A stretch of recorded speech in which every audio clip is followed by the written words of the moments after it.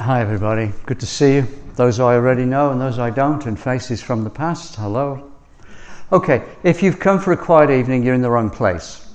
And you can leave now, it's okay, there's no offence. All right, I have two questions to kick off the evening. Evidently, I'm going to speak for about an hour, and then we will see what God does. Sarah suggested an activation, so if you brought demons along with you and you want to be delivered, that's okay. They will go quietly. I have two questions. First question is, do the demons know your name? In Acts, the 7 sons of Sceva, it's recorded, had a deliverance ministry. But then they really got out of their depth. And the demon said to them, Jesus we know, Paul we know, but who are you? And it said that the demon beat up the 7 men. And so, do the demons know your name? That's the first question. Jesus, our focus is Christ. Our focus is not on the demonic. Our focus is Jesus. So let's begin with Jesus and look at Matthew 9.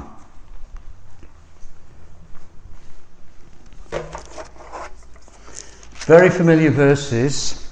Pick it up 35. Jesus went through all the towns and villages, teaching in their synagogues, proclaiming the good news of the kingdom and healing every disease and sickness. When he saw the crowds, Jesus had compassion on them, because they were harassed, helpless, like sheep without a shepherd. Then he said to his disciples, the harvest is plentiful, but the workers are few. Ask the Lord of the harvest, therefore, to send out workers into his harvest field. And if you're dealing with Jesus, he will get you to pray and then look for you to be the solution to what you've just prayed. It's called a divine setup. And if you're any doubt about that, the narrative continues. Matthew 10. Jesus called his 12 disciples to him and gave them authority to drive out impure spirits and to heal every disease and sickness. The first people sent out by Jesus were the 12 apostles. What do we read? Jesus called his 12 disciples to him and gave them authority to drive out impure spirits. First thing was to receive authority. The second thing was to drive out impure spirits. Straight off the bat, in the deep end. Welcome to real life Christianity. And so the Lord wants to know, are you doing that? There's two parts to that. One is, have you received and taken up the authority which Jesus has given you? Because this is about relationship, of knowing him. Elsewhere, it said he prayed all night, chose the 12 disciples and called them to be with him. See, we're called to be disciples who are with him. So, the side question, are you with him? If you are with him, he has given you the authority to do a lot of things. The 7 sons of Sceva had no authority because they hadn't been with him. Paul had been with him. The 7 sons of Sceva hadn't. Paul understood who Jesus is, and he understood who he was. And so he received the authority which Jesus gave him. So the key to receiving authority is really knowing who Christ is, being with him, but the big deal is knowing who you are in Christ. You never want to get into a fight which you're going to lose. You never want to get into a battle which you're going to lose. The secret is preparation. And so in the realm of the Spirit, it's really knowing who Christ is and being in a very close relationship with him. as you are in a very close relationship with Jesus, he will make clear to you who you are. And Jesus is a no-doubter. Doubt doesn't go well in the realm of the Spirit. How am I doing? Is this helpful? I'm sure it's very familiar territory, but we have to receive the authority. But look what the first thing he did. He said he gave them authority to drive out impure spirits. Elsewhere, it says Jesus Christ came to destroy the works of the evil one. So in our pursuit of him, we don't focus on the demonic. We don't focus on the impure spirits. But they were sent. We have been sent. You know, suddenly we've been sent to Nova Scotia. You've been sent to Winnipeg. You've been sent to Manitoba. Which means he's put you here to represent him. And a big deal is having the character of being with him and taking up the authority which he has given you. Revelation, it says, I would that you were hot or cold and not lukewarm. Wishy-washy Christians do not operate well. And you will not drive out demons if you're a wishy-washy Christian. What's a wishy-washy Christian? Is a Christian who lives in doubt and unbelief. So, Lord, we just pray for the people here that they're overwhelmed with your love and you release fresh revelation of who you are and who we are, and we would receive and take up the authority which you have given us. See, it's great for me to talk here. I'm having a great time. You know, I love doing this. I mean, I am, and it's nice of you to come along and listen. But the kingdom of heaven is not a matter of talk. Talk is easy. The kingdom of heaven is not a matter of talk, but of power. And power comes from authority, and authority comes from being in close relationship with Jesus. Hi there. But it began there. And let's read on. So, and to heal every disease and sickness. You hear a lot about healing, but you don't hear much about driving out demons. Why is that? Because the demons don't like that. And they will do everything they can to prevent the church operating in the authority Jesus gave us and actually doing what he said. And if you have any doubts, he calls the 12. And then these 12 Jesus sent out with the following instructions. Do not go to the Gentiles or enter any town of the Samaritans. Go rather to the lost sheep of Israel. Then as you go, this is well-known discipleship teaching. As you go, this is what you do. Proclaim this message. We proclaim with our voice and our actions. The kingdom of heaven has come near. The kingdom of heaven, in simple terms, is the presence and the rule and the authority of the King, Jesus. That's the kingdom. And as you all know, the kingdom of heaven is within us. And one of the things I'm saying at the moment is, Jesus is saying, please let me out. You know, we love stuffing him in, but he's saying, when are you going to let me out? And the Holy Spirit's saying the same. You know, you all enjoy the Spirit and the things of the Spirit and all the feel the presence of God. And it's wonderful, but when are you going to let him out? That's the challenge facing us as the church. Part of letting him out is being in close relationship and doing and saying what he's told us to do. So this is Matthew 10. All right? Then he says this: heal the sick, raise the dead, cleanse those who have leprosy, drive out demons. Freely you have received, freely give. And if you read the Gospels, especially Mark, Jesus demonstrates all that. He proclaimed the kingdom. He cast out demons. He raised the dead. He healed the sick. He cleansed the lepers. He demonstrated the kingdom. And then he said to the disciples, go, you do the same. I've given you authority to do the same. And then we're all familiar with the Great Commission. The 12 were sent, the 72 were sent, and then the 2 billion or however many there are of us were sent. But it was the same. Matthew 28:18. All authority in heaven and on earth has been given to me. Go therefore and make disciples. Disciples are not pew sitters. Disciples are those who actually take up the authority of being with Christ, and we get out and advance the kingdom. We proclaim the message, and we drive out demons. We heal the sick. We raise the dead. We cleanse lepers. We teach all people. I had to laugh, Cyrus, because obviously Sean Bolt's been in Winnipeg. But 18 months, Sean Bolt's prophesied to Pauline and I. And the message was all about me being a teacher. And so I am not a straight line teacher, as you know, as many of you know. I go all over the map. All right, I'm like windshield wipers going backwards and forwards. Why is that? Because my real gift is prophetic. And so I'm stirring you up and sort of machine gunning you with information to challenge you to come on. We've got to get on the same page with Jesus here. Hello. Second question. This is the main question of the evening. So I'm going to ask you a question. You listen to the first thing that comes to your mind. It's a very personal question. Who sits on the throne of your life?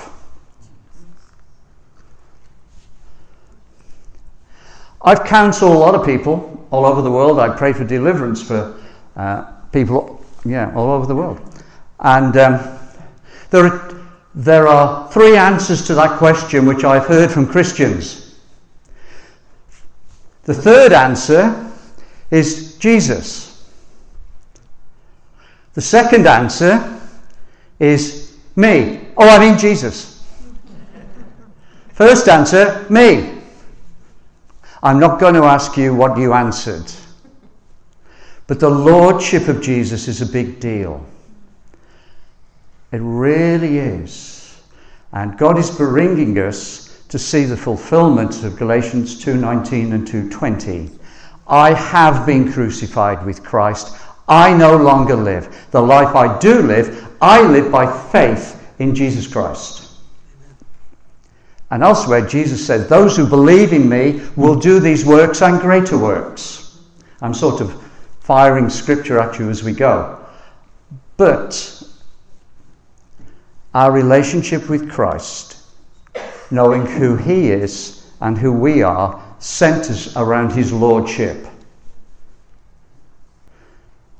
Agreeing with Jesus is a big deal. He's not interested in my opinion, which means he's not interested in your opinion either. He's really interested in our love and obedience. So let's get back to the notes. How did I do? Have I passed so far? So far, yeah. That means I'm giving myself a little break and you a little break just as we move on. All right. So, so far so good. Our focus is Christ. Our focus is Jesus. So let's do that. Ephesians 6, spiritual warfare. Ephesians 6, 10 to 20. This very, very familiar. The problem with this passage is Jesus wants us to live it.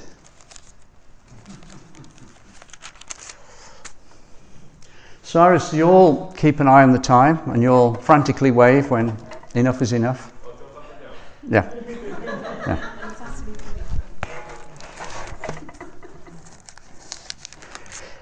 If my wife frantically waves, it means I'm in big trouble. Ephesians, you see, she's right in front. Ephesians 6. Finally, be strong in the Lord and in his mighty power. Don't be strong in your own strength. Much of the Christian life is bringing us to an end of our own strength, that we operate in him. It's be strong in the Lord and in his mighty power.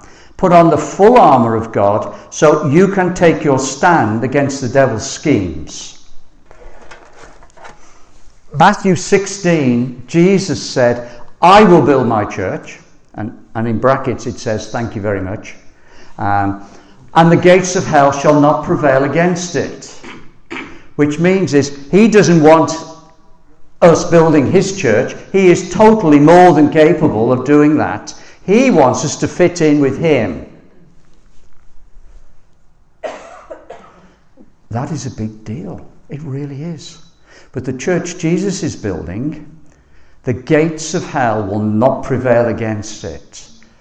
The church which Jesus is building is an aggressive church. It's aggressive because he came to destroy the works of the evil one by advancing his kingdom, his rule and authority. His church are meant to be like him. So I said, we don't go out pursuing demons for the sake of it. As we go, they will come across our path. Not only that, they will try and block our path. They will try and stop us, shut us up, close us down, steal, kill, destroy. Because we are such a threat. Christians who really live in the power of Jesus are a real threat. It's been my privilege to connect with all sorts of wonderful people around the world. I've connected with some missionary people in an Asian country. See, there are demons in people, and then there are demons all around us. They have dealt with so many demons in that country. Jesus has said to them, can you leave a few for other people? I actually use them to train my people to operate in authority. Well, that country, they know it's all about the realm of the spirit. It's either pagan worship, idolatry, or Jesus. There's no wishy-washy grey area. It's far more straightforward. Hello. God wants that in Canada. That the brightness of the light dispels the darkness. Grey is not a godly colour. If you can hear what I'm saying, he created grey, but mixture is not a godly colour. Godly colours are distinctive and bright and vibrant. Well, we are meant to be shining bright lights. He wants to clear out the grey in us. So, back to Ephesians 6:10. Put on the full armour of God so you can take your stand against the devil's schemes. The church he is building, we take our stand. Our first posture is to stand strong in the Lord. And probably what we'll deal with later is the family of fear. Two of the enemy's major weapons are fear and intimidation. The secret of spiritual warfare, deliverance, is you don't fight on the enemy's ground, you get with Jesus. And you operate from heaven rather than operating on the ground level. You rise above. But then Paul says this: for our struggle is not against flesh and blood. Flesh and blood needs to be saved and delivered, no matter what they're like, how much they may be cooperating with the evil one. Our struggle is not against flesh and blood, but it's against the rulers, against the authorities, against the powers of this dark world, and against the spiritual forces of evil in the heavenly realms. How many of your translation it says, we wrestle not against flesh and blood? All right? But we wrestle against these spiritual forces. Wrestling, the last time I checked, is not a long-distance sport. They're in your face, up close, personal. All right? So, I don't know whether you know this, but you would have, long before you got saved, you'd have demons assigned to you to ensure you didn't get saved and control your life. After you did get saved, you would have demons assigned to you to prevent you growing in the Lord and being with Him. As you get the victory over, your spiritual authority increases, so you get higher ranking demons assigned to you. So, if you have a promotion at work, it can feel like all hell breaks loose before you actually get into the job, or you get into the job and all hell has broken loose around you. Anybody had that happen to you? Yeah? Well, for the sake of the recording, lots of people nodding, and one or two people even brave enough to wave their hands. Hello. Why is that? Higher ranking demons have been assigned to you. You learn to defeat them. As you have authority over them, you have ever increased authority in your sphere, in your realm. When David became king, what was the first thing that happened? The Philistines attacked. That is an illustration. He was made king. The enemy said, we'll see about that, and sent the Philistine army against him. But they were defeated. And you read about the ever-increasing power and authority of David until he majorly sinned. And then all sorts of trouble followed. Jesus wants to train you to take up the authority he has given you to deal with these forces. It's personal, and then it's corporate. Some of you are looking very quizzical. All right. That would be my testimony. You learn that things come against you which are not part of you. And it's the enemy trying to close you down, shut you up, stop you having a relationship with Jesus through all sorts of ways. Discouragement, a whole range of D's are the weapons which are used, but behind it are demonic forces loosed against you.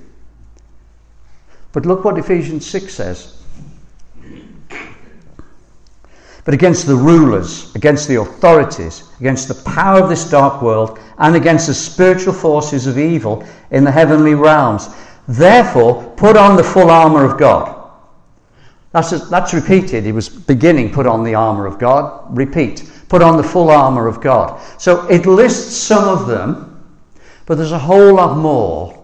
It is about being clothed with Christ. It's about being filled with Christ. It's about knowing who he is. It's about knowing who you are. It's receiving and recognizing the authority which you have been given.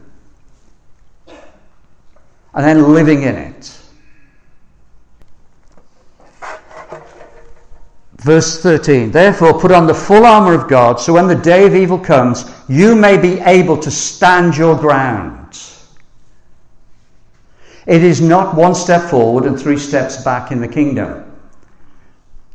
It's forward, stop, hold our ground. Forward, hold our ground. Forward, hold our ground. The church is not in retreat. Amen. Yes. But you wouldn't know it. Why is that? Well, that's why we're talking on deliverance. It's recognizing who he is, who we are, and what he has told us to do, but receiving his authority. Personally and corporately. It says in Proverbs, greater is he who guards his heart than he who takes a city. What is he saying? I know the strongholds within you. You have personal victory, you can take a city. But gaining personal victory is harder than taking a city. That's why the power, the rule of authority, the lordship of King Jesus in us is a big deal. It's crucial. But once you know that, once you know who you are, well then, we will advance without fear. Then he says this, stand firm then. Then he actually gets to the armour, but there's a lot of preparation. The focus isn't on the armour, the focus is understanding the war and what we're meant to do. And it's stand. And having done all, stand and keep standing. But it's advance. Then he says, stand firm then with the belt of truth buckled round your waist, with the breastplate of righteousness in place, your feet fitted with the readiness that comes from the gospel of peace. In addition to all this, take up the shield of faith, with which you can extinguish all the flaming arrows of the evil one. Take the helmet of salvation and the sword of the Spirit, which is the word of God. Pray in the Spirit on all occasions, with all kinds of prayers and requests. With this in mind, be alert. Always keep on praying for all the Lord's people. The thing about the armour is, people put it on every morning. That's wonderful. But why did you take it off the night before? If I can gently say, don't do that. Sleep in your armour. You can affirm every morning, but don't take it off. War doesn't stop just because you go to sleep. How do you know that? How many of you have troubles in your dreams and so on? Yeah. Why is that? Yeah. Okay. What time is it, Cyrus? You're halfway. Okay. Good. It felt right to shift gear. So I could go on speaking from the scriptures through this. But I trust this resonates with you and then is helpful. I'm trying to make it practical. Let's look at 1 John 1, 4 to 10.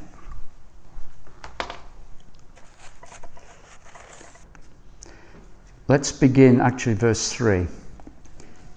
We proclaim to you what we have seen and heard. This is the Apostle John who was with Jesus speaking. This is 1 John 1, and actually going to start at verse 3.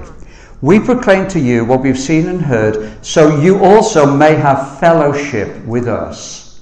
That is a powerful word of community, of relationship. It's all about fellowship. And it says this, our fellowship is with the Father and with his Son, Jesus Christ. This is called to be with him, with the Father, with the Son, with the Holy Spirit. It's about fellowshipping with him. Because then you know him and you also know what he wants and what he's releasing you into. We write this to make our joy complete.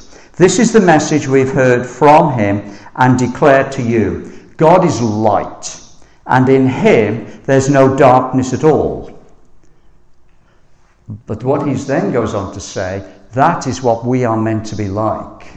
We are light, and in him is meant to be no dark. In us is meant to be no darkness in us, because we are in him. And it's understanding the brightness of the light which radiates out through every one of us if we could but see it. But in the spirit realm, we are very visible.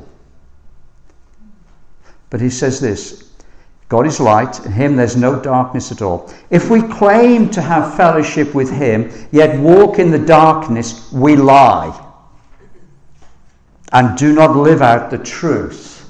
Apostle John, is really hammering something up home here. We claim to have fellowship with him, but if we walk in darkness, we're just lying. We're just deceiving. The crucial thing is walking in fellowship. But if we really are walking in fellowship, there isn't any darkness associated with us. And so personal deliverance has to do with driving out the darkness in us, attached to us, clinging to us. See, John can write this. If we claim to have fellowship with him, we can't walk in darkness. Darkness includes a mixture of light and darkness. And so we'd say, well, we don't walk in darkness, but what are the dark spots associated with us? There's no dark spots associated with us, wonderful. But the light dispels the darkness. And behind the darkness are demonic forces who would hold on to the darkness to discredit us and weaken us so we cannot truly fight this battle. We claim to have fellowship with him, but if we walk in the light as he is in the light, we have fellowship with one another, and the blood of Jesus, his Son, purifies us from all sin. If we claim to be without sin, we deceive ourselves. The truth is not in us.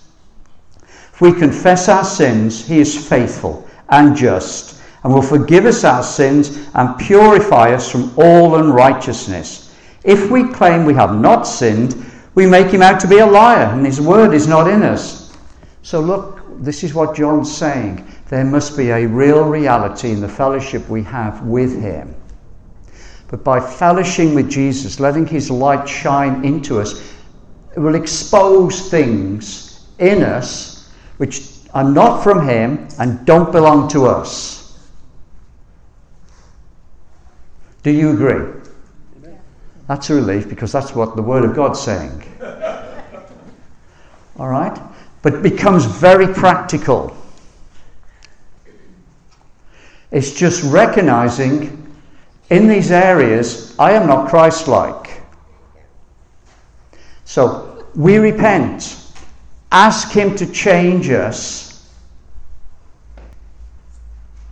But we so often find there is a demonic presence holding on to keep us in the darkness, to hold on to some sort of control in our lives.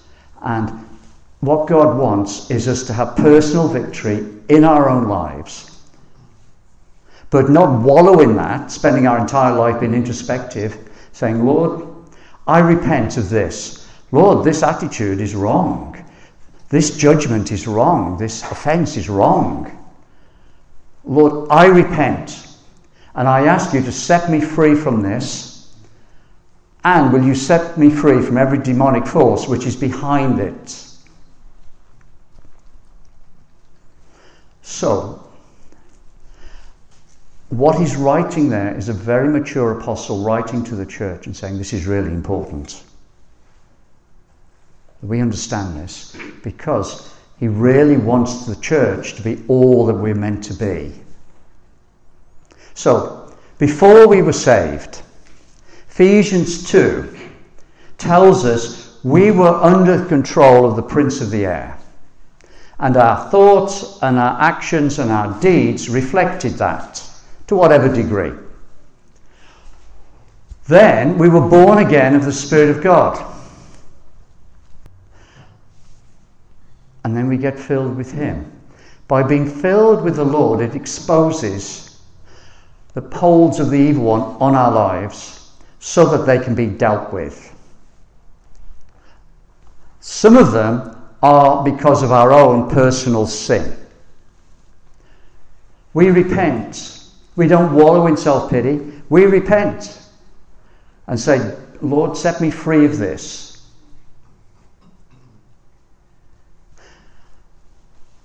There are strongholds in our lives because other people sinned against us. The enemy is not a gentleman who breaks in wherever he can.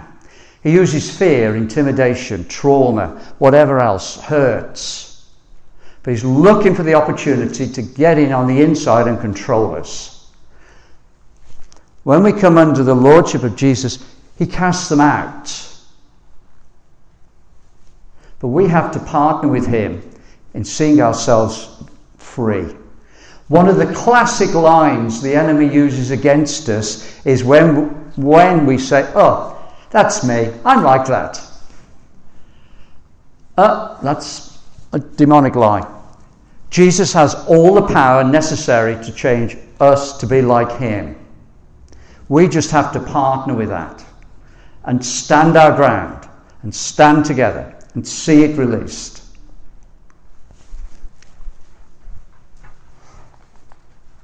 So, personal sin, personal trauma. Then there's generational sin. Demons attach themselves to our ancestors. And if it works with my grandfather, they hang on there to see if it works with my dad. And if it works with my dad, he comes to see if it works with me. So it's understanding that. That's part of being freed from generational issues. And being free of generational curses and demonic forces which have operated down the generations. It's cutting it off, freeing us from that. But then there's antichrist thoughts and behaviour which were familiar. They were familiar mindsets. And Jesus has to win the battle of the mind to clear out the strongholds of the mind, that we have the mind of Christ. It's recognising the antichrist thoughts and behaviour which we used to walk, and he wants us to set free of all of it. Then there are the cultural lies. Our culture lies to us. There are things which are accepted in our culture which are just plain simple demonic lies, a reflection of the principalities and powers, spiritual forces of wickedness in high places ruling in our nation. And they do everything they can to invade the church. It's easy because we think it's normal. We think that's normal. Well, it's not. The only normality is Jesus Christ. And he is bringing everything in his church into line with him. So, I know I'm talking around this. I'm just trying to give you keys as we go. One of the things which we learn to get free on are soul ties. How many of you have ever been set free of a ungodly soul tie? Some sort of relationship which was very negative in your life. Okay? That's good. The problem is, of any soul tie, the demons associated with that person attach themselves to your life. So breaking the soul tie is step one. Getting them cleared, their influence cleared out of your life is crucial. It's understanding that. So it isn't as though we will keep focused on Christ. Who he is, what he's saying, what he's doing. So the key question is, who sits on the throne of your life is a big deal. All right. So I'm going to shift gear again, because you're only really getting headlines through this. The end of 1 John, it says, "Dear children, keep yourselves from idols," which is a very interesting thing to finish the letter off with. You know, you normally wrap up. But it's like a PS. Oh, I've really got to tell them this. Well, we live in a country of idolatry. We live in a continent of idolatry. Our culture is trained to worship idols. From prime ministers to pop stars to sports stars to whomsoever stars. We live in an idolatrous culture. The problem is, the biggest idol in our culture is the idol of me. We live in a culture where we're taught to worship me. And not Keith Miners, but each one of us personally. It's all about me. That's idolatry. And that has to be broken. We have to be set free from it. So, God really wants to turn the lights on for us to see things and not get paranoid, but just say, okay, Lord, how do I get free? Well, the keys to getting free, there's a simple process. You recognize, okay, this isn't right in my life. And confess it to the Lord, saying, Lord, this is not right. This is not being like you. Lord, I repent of that. It may be because of the sin of other people against you that has come into your life. And so, forgiveness is a powerful weapon. But we renounce it. We renounce it. If you know who you are, and you know who Christ is, and you know the authority he has given you, deliverance is very straightforward. When the demons said to the 7 sons of Sceva, Jesus we know, Paul we know, but who are you? They recognize we know the authority we have out of relationship with Christ. All right? There's a famous story of A.A. Allen, who was very famous in Canada. To set people free of demons, he would just get down on the floor, say into the person's ear, I am A.A. Allen, and the demons would leave. The reason? He knew who he was. He preached it, he lived it, he taught it, and he knew he had authority. Well, God wants you to live the same way. God wants you to live the same way. My wife was saved before I was. Demonic force came against her, and she dealt with it on her own as a new Christian. And it left. See, she knew the authority which she had wasn't familiar with exercising it, but when she had to, she did, and it left. Okay, how am I doing? How much longer have we got? 15. Okay, good. So I'm trying to get more and more practical and saying, look, I'm repeating myself, I'm going over things, but it's how to set yourself free from demons in your life. One is recognizing this isn't right, this isn't Christ-like. Why is that? So you repent, you confess, you forgive, but then you ask the Lord, Lord, is there a demonic force associated with this? And if in doubt, assume there is. And say, I renounce you in Jesus' name and get out of my life. Now. My wife has another story where a few years later, when I was saved, demonic force came against her and she commanded it to go and wasn't going. And she said to the demon, if you don't go, I'll get Keith on you. And it left. And I'm going, seriously? Really? All right. But you see, that's where God wants all of us to live, and far beyond that. That you are such a threat in the spirit realm, being who you really are.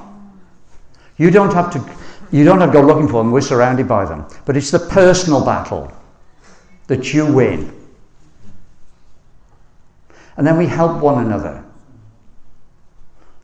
One of the really important gifts to ask, and I majored on this for years, out of all the list, is the discernment of spirits. You really need to know what is coming from the Lord and what is not coming from the Lord. That is so valuable and crucial. That you take up your authority, but you don't try and deliver people of what the Holy Spirit's doing. And Ron's laughing and I'm laughing and Peter's laughing because we know that is common. You've got to know it's the Lord. And not assume because you don't understand it that it must not be God. Fellowship, relate. All right, so for the purposes of this evening, I could keep firing away here. It's a vast subject. Two major families of the demonic in people's lives are the demonic family of fear. There's fear, which is the fear of putting your fingers in the fire. That's a natural safeguard. But the primary weapon of the evil one is fear. 365 times it says, fear not. You've heard messages on this, haven't we all? But it's the reality, it's the major weapon of the evil one. If he can get us into fear, he's got a stronghold in our life. What goes with fear? Panic. Anxiety. All right? But God teaches us to have the victory over it. Not once, but it'll seek to come back if it believes it can get a hold. There's corporate fear. It says in Scripture, men's hearts will fail them for fear of what is coming on the earth. God cannot have the church living in fear. We cannot fear what the world fears. Amen. We've got to be people of faith who are the solution. That will be increasingly true. It is already. We are called to be people of faith. Unbelief is a major demonic power in our lives, as is doubt. Sort of part of this large family associated with fear. The enemy will seek to traumatize us, paralyze us, so we won't stand, rise up, take our place. We will shut down. We will agree with him. I'm not going to risk saying anything there again. Well, we take something in there and curse ourselves. We close down. And God's saying, I'm right with you. I'm right with you. I'm not worried about this. So don't be worried. So if it's fear, panic, anxiety, worry, that's a whole family of where the demonic entities try and control us through thoughts and whatever strength. And so often, when praying for people to be set free, there are ruling spirits of fear out of the family. It becomes a major stronghold, and it becomes our identity. If your identity is fear, you know there's something wrong. It's sort of saying, okay, where are my thoughts, my actions not Christ-like? Where am I closed down, shut up? Where am I not walking in this? Because the power of the living God lives in us, we should be living in freedom. Where we're not living in freedom, we have to say, okay, Lord, there's something wrong here. What do I need to be set free of?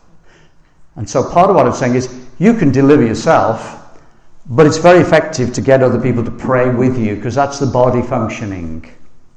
And isolation is one of the weapons the enemy uses.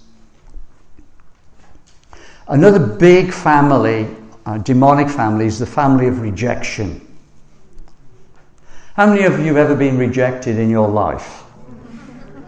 Is there anybody very unusual and you've never been rejected? Rejection is part of our lives. However, God said to Cain, if you do what is good and right, I will accept you. But if you don't, sin is crouching at the door to get you. God warned Cain. The problem is, sin really was crouching at the door to get him, and he killed Abel. Because his offering was not accepted by God, he received it as rejection. Rejection will go generally one of two ways. After rejection comes resentment. After resentment becomes bitterness. After bitterness becomes anger. After anger comes hate. And after hate comes murder. So what is a simple story actually is a little nugget of saying he felt rejection, he wasn't being rejected, he interpreted it as being rejected, and so it led to murder. If you struggle with any of that family, there is a demonic spirit behind that, seeking to hold you captive. At extremes, if you have murderous thoughts, it doesn't come from you, it comes from a demonic force which is trying to control you. The same with anger, it's bitterness. And you can go off with anger, rage, or however it manifests. But the other way rejection goes is we believe what the people are saying. That becomes self-rejection. Self-rejection leads into self-pity. Self-pity leads into self-loathing. Self-loathing leads into self-hate. And self-hate leads into suicide. This is how it works. If people struggle with suicidal thoughts, it is a demonic spirit trying to kill them, but there are progression along the way. And we have believed the lies. We believe the lies about ourselves. And Satan is a liar. He will feed us lies. And so it's understanding there are like families of connections of this, and the Lord sets us free of us all. So I use those by way of illustration. We can think that's normal, but it's not. We can think, well, that's how it is. Well, it's not meant to be like that. And so we recognize it, we confess, we repent, we forgive, we renounce, and then we take authority over it and say, be gone in Jesus' name. Your power is broken in Jesus' name. Get out in Jesus' name. It's recognizing the fellowship and the relationship, and they go. Why? Because of the victory of Jesus on the cross. This is all about the cross. This is enforcing the cross. This is enforcing the victory. Yeah. There is one being, there's more than one, but for emphasis, there's one being who really know their eternal destiny, and that's Satan. His eternal destiny is very secure. It is not going to change. So he will do everything he possibly can to get his cronies to pull so many people into hell with him. You know, one of my jokes is, why are so many Canadians so eager to go to hell? Don't they know they don't play ice hockey in hell? It's irrational. We are dealing with irrational thoughts, irrational actions, irrational beings. Why? Because it's demonically inspired. So the focus is Christ. The focus is Christ. The focus is being the light. The focus is being free. The focus is letting Jesus free us. The focus is being in fellowship, relationship with him. The focus is knowing who he is, who we are, and taking up the authority which he's given us. The rest is simple. It really is. It's simple. So let me close with this story. It's simple. You tell them to keep quiet and tell them to go. And if it looks like they're planning not to go, you simply say, Lord, release the forces of heaven against them to enforce the cross, bind them up, and we remove their right to continue to exist. And they, believe me, they flee. So in England, we did crusades. People off the street, we would preach the gospel, they would be saved. We'd take them to the side room and pray the sinner's prayer with them, give them literature. And then there were some people who clearly needed deliverance. So we'd have the deliverance tent. We had the deliverance tent in the middle of the field, far away from the houses as we could, because the cries out in the middle of the night would wake the neighbours. So we had to think about the neighbours. The story I was going to tell you is one night this young man, straight off the street, he was a goth. He was totally dressed in black. And he was dressed in black, and he looked black from head to foot, even though he was a good Caucasian guy. We led him in the sinner's prayer and said, we think you need to be set free of a few things. He didn't disagree. You know, he knew the lifestyle he'd just been living before he wandered into this tent.